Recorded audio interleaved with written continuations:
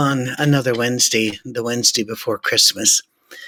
I hope that your life is going great. We're going to do a shorter lesson today because it is busy. I know a lot of you have a lot to do, and we really appreciate that you invite us into your lives, into your ears, whether you're watching on laptop or on your television or whether you're listening on a podcast. Thank you. It means a lot. Hit subscribe, hit like, tell somebody about this, and we can grow this class as we grow this church. We're just going to look at Romans 13 today, and it will take a little bit less time because, again, the rush of this week. But it's a really heavy chapter. It has an awful lot to do with contemporary issues for us and issues that were very contemporary for Joseph and Mary. More to come. Let's just start. In the end of chapter 12, Paul was giving a list, life rules, life hacks, if you will. Never be lacking in zeal, be joyful in hope, love must be sincere. And these little 1 and 2 liners that you could put down in a notebook, and that's, by the way, a very good idea, and then use these to guide your life. I remember once when I was up in Rochester, Michigan, I was up there for about 10 years, I think. And somewhere in the process, a couple came up to myself and to my executive minister. And they said, you keep telling us that we need to grow in our faith and grow in our practice. And they say, we get that. What we don't know is how do you measure that? And we looked at each other and thought, that's a brilliant question. As one of them even put it, it's like bowling. If there's a sheet over the pins, we don't know how well we're doing. I thought that was brilliant and that we needed to hear that so we could change up the way we taught. And so we developed a system of metrics for us about growing and serving and the like. But this would have been brilliant if somewhat longer. Well, chapter 12 continues. Please remember all chapter and verse divisions were stuck in there by man, and they are not natural, and they do interrupt the narrative. So he is continuing to lay out these rules for life. Now, rules for life have something in common. They are generally wise. They are here, obviously, from God through Paul and the Holy Spirit, but they are also not 100% applicable in every single situation. For example, never be lacking in zeal. That would be hard for somebody in Auschwitz or a camp like that, hunted by Pol Pot in Cambodia. Or be patient in affliction. Patience is something which comes and goes in affliction. We understand this, right? It's like Proverbs. Proverbs are things that are generally true, but not always true. In fact, if you read the book of Proverbs, you'll find that some Proverbs contradict each other, because in this situation, it's usually true. In that situation, this one's usually true, but they don't get along with each other. That's the way these will do as well. And that's important to understand before we get into chapter 13, because it has been used and misused through the last 2,000 years. There's a lot of power in this thing, and we've got to figure out context and who is speaking, what their social cultural complex was, content and context, everything about their community and the people that were receiving this in Rome. Because Jerusalem, wherever Paul is, he's working in Corinth and Ephesus. Rome is a different critter, all on its own. So, first verse. Let everyone be subject to the governing authorities, for there is no authority except that which God has established. The authorities that exist have been established by God. Consequently, whoever rebels against the authority is rebelling against what God has instituted, and those who do so will bring judgment on themselves. This was this is a passage which has been used to justify slavery, dictatorships, the mass incarceration of people. It has been used to justify many gross abuses of human rights through the years. And so we need to look at it honestly. I always heard it waffled about. When I was growing up, the great enemy was the USSR, the Soviet Union. And we were always warned that one day the Soviet Union was going to take over us. Whether you're in England or you're Scotland or whether you're America, those missiles are going to reach you. The tanks are coming through the Fulda Gap in Germany. And we lived with that constant boogeyman out there hunting us. And you would have nuclear war drills where we were told to climb under our desk when the bell went off, the siren. And I can even remember walking home and seeing posters up that had a radioactive symbol, and these were the places we were to run to if we were walking to and from school or the shops, and the alarm went off, because these were the fallout shelters. And there would be, at least we'd have a chance of protection, and there'd be some food and water stored. So this was a daily thing. And so whenever they would teach us Bible classes and we'd come across this, they would say, now, you obey the government unless obeying the government would go against God. And it was always the Soviet Union's government was the bad one, and whichever one we were in was the good one. And then they would try to explain it away otherwise. They would say, well, here it just means that God has ordained that human communities need a structure with authority. That's a very dangerous road to go down. Because, first of all, Jesus said no. Jesus said the Gentiles have those that lord it over you and call themselves your benefactors. Yeah, we are ruling over you, but it's for your good.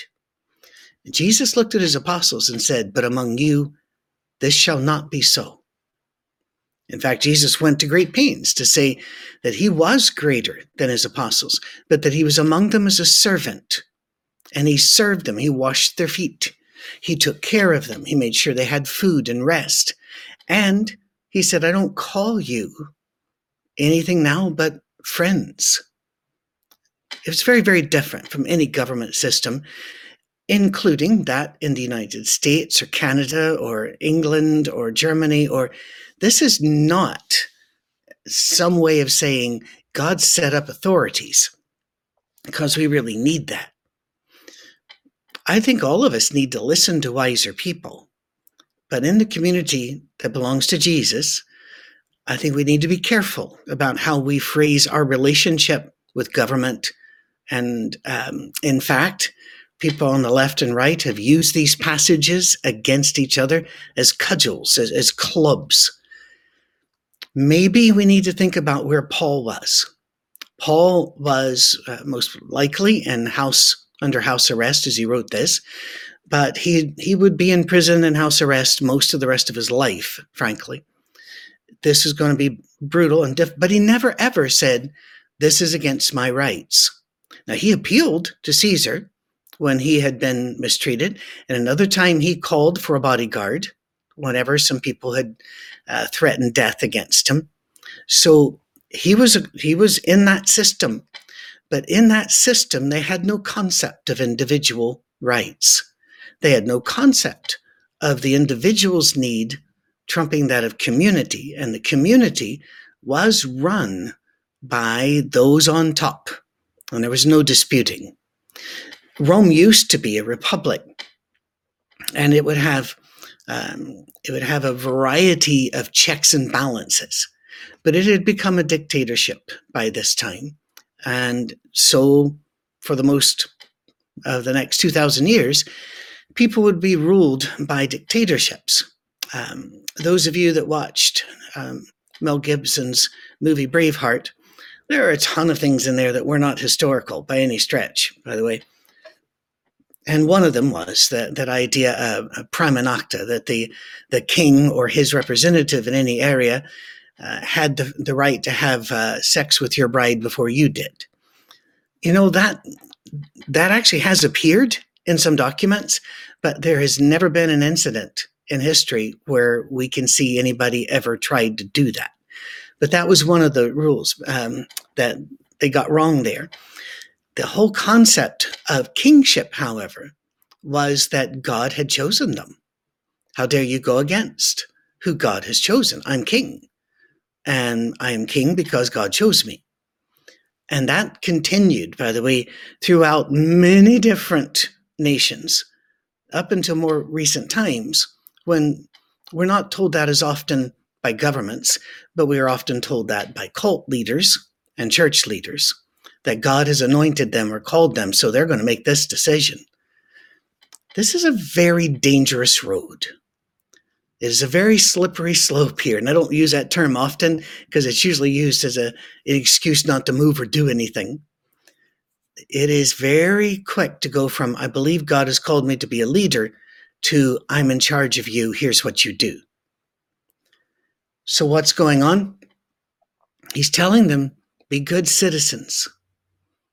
And in fact, he'll go over some of that here in a bit.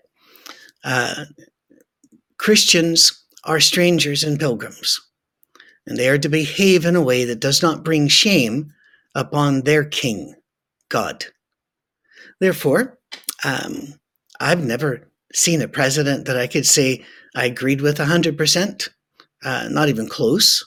Certainly not a big fan of the British royal family. And again, it's not anything personal or hateful. It's just I do not believe that these people have a moral right handed to them by God to lead us. Instead, there are elections in America, and of course there are elections in England as well, Scotland and Ireland, and but there's this monarchy that's tacked on top of it that we could argue about how effective that is or how worthwhile that is. Well, you could argue, because I don't plan to have any time to do that. What we can say is this. If I go to France, and I've been, lovely people, I don't care what you've heard about Paris, the people in Paris that I talked to were very kind, very helpful. Even when I found out I couldn't speak French, I thought I could, they were very kind. So, but if I go there, I'm going to do things the way the French people do it. I'm going to drive on that side of the road. If it's illegal to park here, I'm not going to park there. If there is a tax for buying this hotel for the night, or if I'm not allowed to buy a certain product I'm going to go by their rules. If I cross the channel over to Great Britain, I'll drive on the other side. I won't talk about how stupid it is to drive on this side or that side. I'll do the roundabouts. I'll go into the shops and I'll get in a queue and I'll do things the way it's done there. Because I'm a stranger and a pilgrim, I must respect the laws of the country that I'm passing through. And I would do that regardless of where I go. I try to make sure that I bring no offense upon Christ by my behavior. I'm not going to be the ugly American. And by the way, that is a name of a book, I believe written way back in the 60s. But it has become very well known as a phrase that Americans often believe everything should be done the way they do it. And so when they're in another country, they're always telling other people a better way to do it, and sometimes with a very loud voice. Don't be that person. Instead, be the person that is gentle and kind and all those things he said in chapter 12. Be a good citizen. I pay my taxes. In fact, I don't really have any clue how to do taxes. So for, oh my goodness, probably 30 years, I've had first one gentleman, and then when he retired, the man who took over his practice. They do all of the taxes, and we make sure everything is paid. A couple times I've been audited, and it's gone very, very well. They're not. Sometimes they get a little suspicious whenever you're giving your salary so much back into the church, and it's not just me, by the way. You guys do it too, and you're amazing givers. But sometime back in the day when they had an extra bunch of IRS agents, they looked for things like that and said, we're not really sure. Let us just see. As soon as they saw, they're fine. So keep your receipts and make sure the church gives you a letter. So just be good citizens. Now, he's not going to be done here. Don't rebel against the authority, because you're rebelling against then what God has established. That's what they felt in those days. For us, I would say don't rebel against the authorities. That's not effective, for one. I don't believe carrying a sign does that. Now, um, there are ways to argue with that and be correct, because the more I learn about the civil rights movement, I see that marches and boycotts had a lot to do with bringing this to the fore and some political pressure. It was more the reaction against them, I think, that brought the political pressure, because they're on television.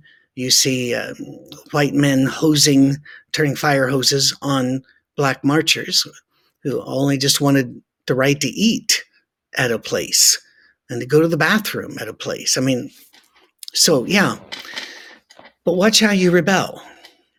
I don't believe that I ever have the right to throw a bomb or to shoot a policeman because I don't like what's going on.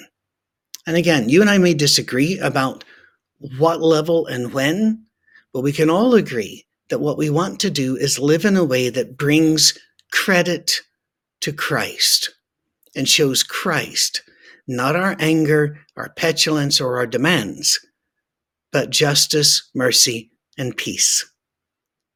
All right, that's probably controversial enough, and that's sad. He goes on, for rulers hold no terror for those who do right, but for those who do wrong. Do you want to be free from fear of the one in authority?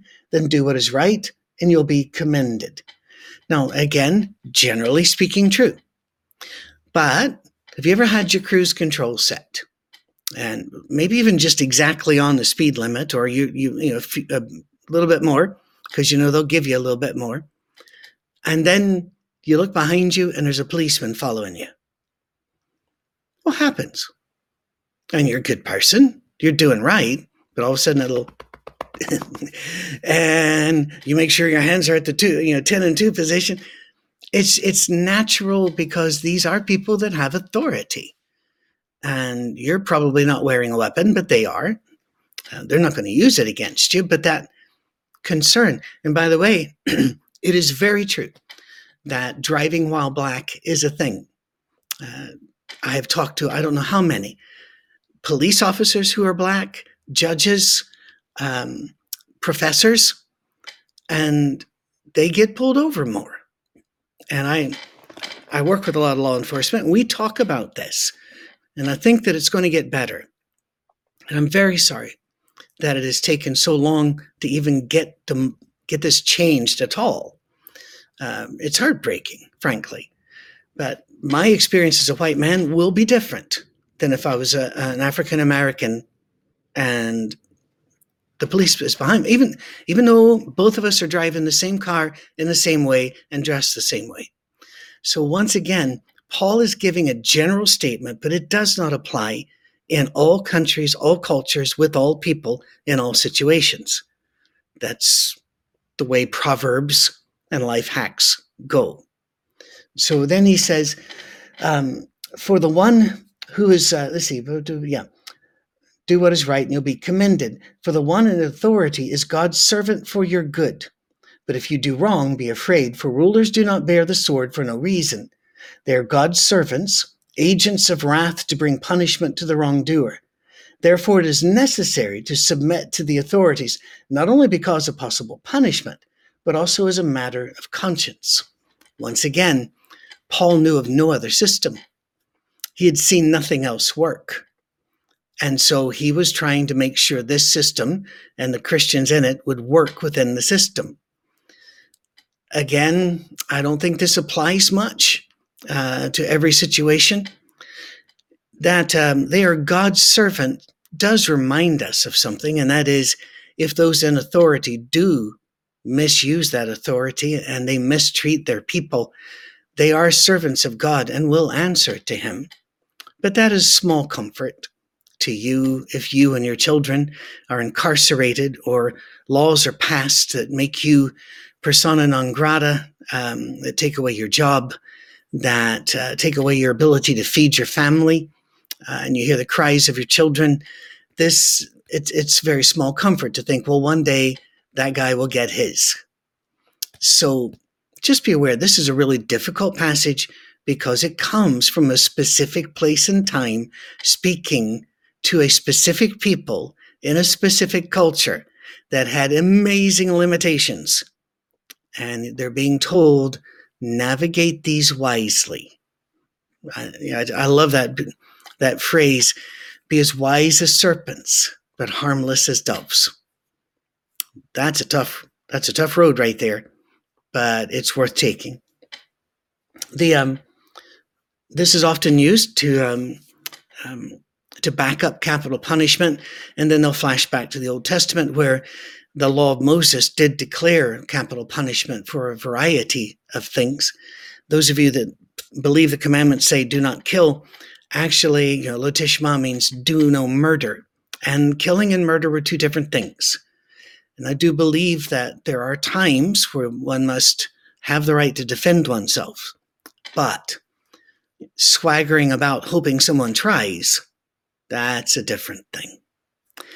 And when it comes to the death penalty, as somebody who has worked with death row inmates, still am, with just one right now, but communicating with a couple, and who has been in prisons to visit people in, 4 states now, I can tell you that it's not just the bad guys that go to prison. A lot of bad guys don't go. It's who has the money for the right lawyer. And that, once again, means the minorities are way overrepresented in jails because they did not have the funds for the lawyers. And that's awful. And so when it comes to capital punishment, we find that, once again, it's whoever doesn't have the right lawyer. That one's the most likely to get the needle. And that's why I don't support this. Way too many people have been freed from death row from DNA evidence that proved it wasn't them. Way too many. And so I just can't support it. If you do support it, I understand that. I do. And I hope that God's grace will cover you as much as I have to have it cover me, because we are both wrong about many things. But I don't believe we can use this passage to say, well, that means we should be killing more people in prison. I don't want to use illustrations. I'm just going to say, if somebody in my family had been violated and tortured and killed, of course in my heart, I would want them dead in the most horrific way possible. But I don't think that's what Jesus wants. And I must submit to him. And I pray God he never puts me to that test. If he's put you to that test, you need to know my heart breaks for you. This is also verse 6. This is also why you pay taxes. For the authorities are God's servants who give their full time to governing.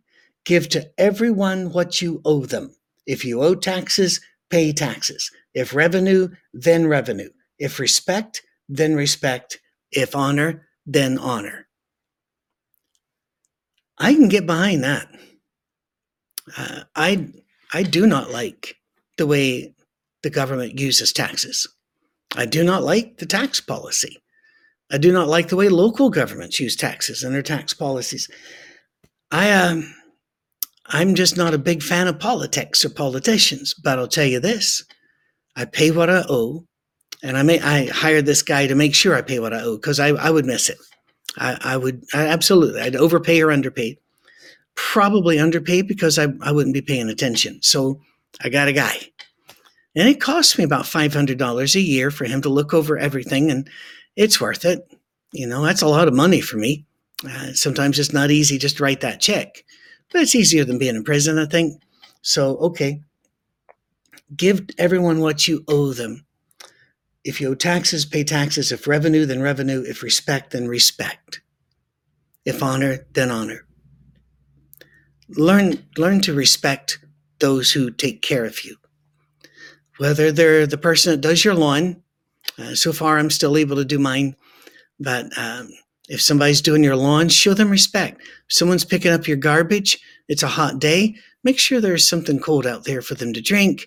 Make sure they have a place that they can come in and use the restroom. Show honor. You need these people. I cannot do plumbing. I cannot do electricity. If I need an electrician or a plumber, those people should be shown respect. Same was with your doctors and nurses. By the way, they did not create COVID, nor did they make COVID protocols, or policy. Don't take out your frustrations on them. They're the ones who are seeing the worst. Let us not be another bad day for them. In fact, when we walk in, let's make sure we are their highlight of their day. All right? If honor, then honor. I do love that. And I've heard all my life, by the way, people say, well, you can't demand respect. You have to earn it. Well, that's completely untrue. Where'd you get that idea? If you're in the military and you come out of boot camp, basic training, whatever you want to call yours, and here walks by a guy, and he went to college. He didn't go do what you did, and he didn't go through the same boot camp you did, and you think he was born with a silver spoon in his mouth, but he's got a little butterball, that one gold bar over here. He's a second lieutenant, or he's an ensign. You have to salute. You don't look at him and say, buddy, you're going to have to earn this. No, the position they hold, you show respect. So while I'm not a fan of politicians and I wouldn't go out of my way to listen or watch one, if they're going to shut my road because a motorcade's got to come by, it is inconvenient, but okay. Okay. I'll show honor, respect. I'll also do that to firefighters. I'll do it to nurses, and I'll do it to my next door neighbors. Honor to whom honor's due. Let no debt remain outstanding except a continuing debt to love one another. For, watch this, whoever loves others has fulfilled the law. All of you church people that grew up with a ton of extra laws. Don't play cards, sing only this song, don't do this during worship, you better what? The Bible could not be plainer that those are not from God. Love one another fulfills the law. And Paul has already talked about in this book that many people fulfill the law and never got the law.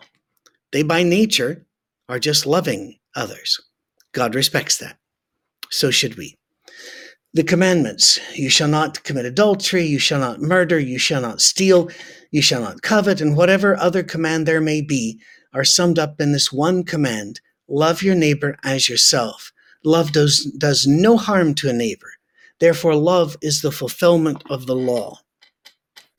I have lived in two places where I could not outlove my neighbors.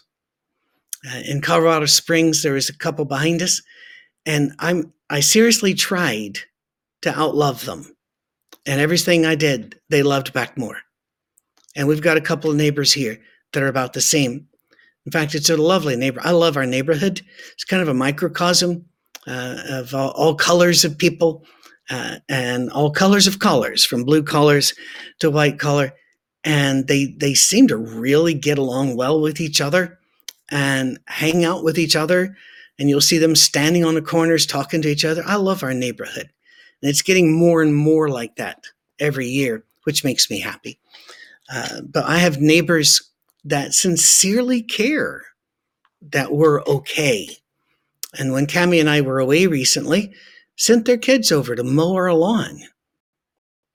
They didn't need to do that. They watered our flowers.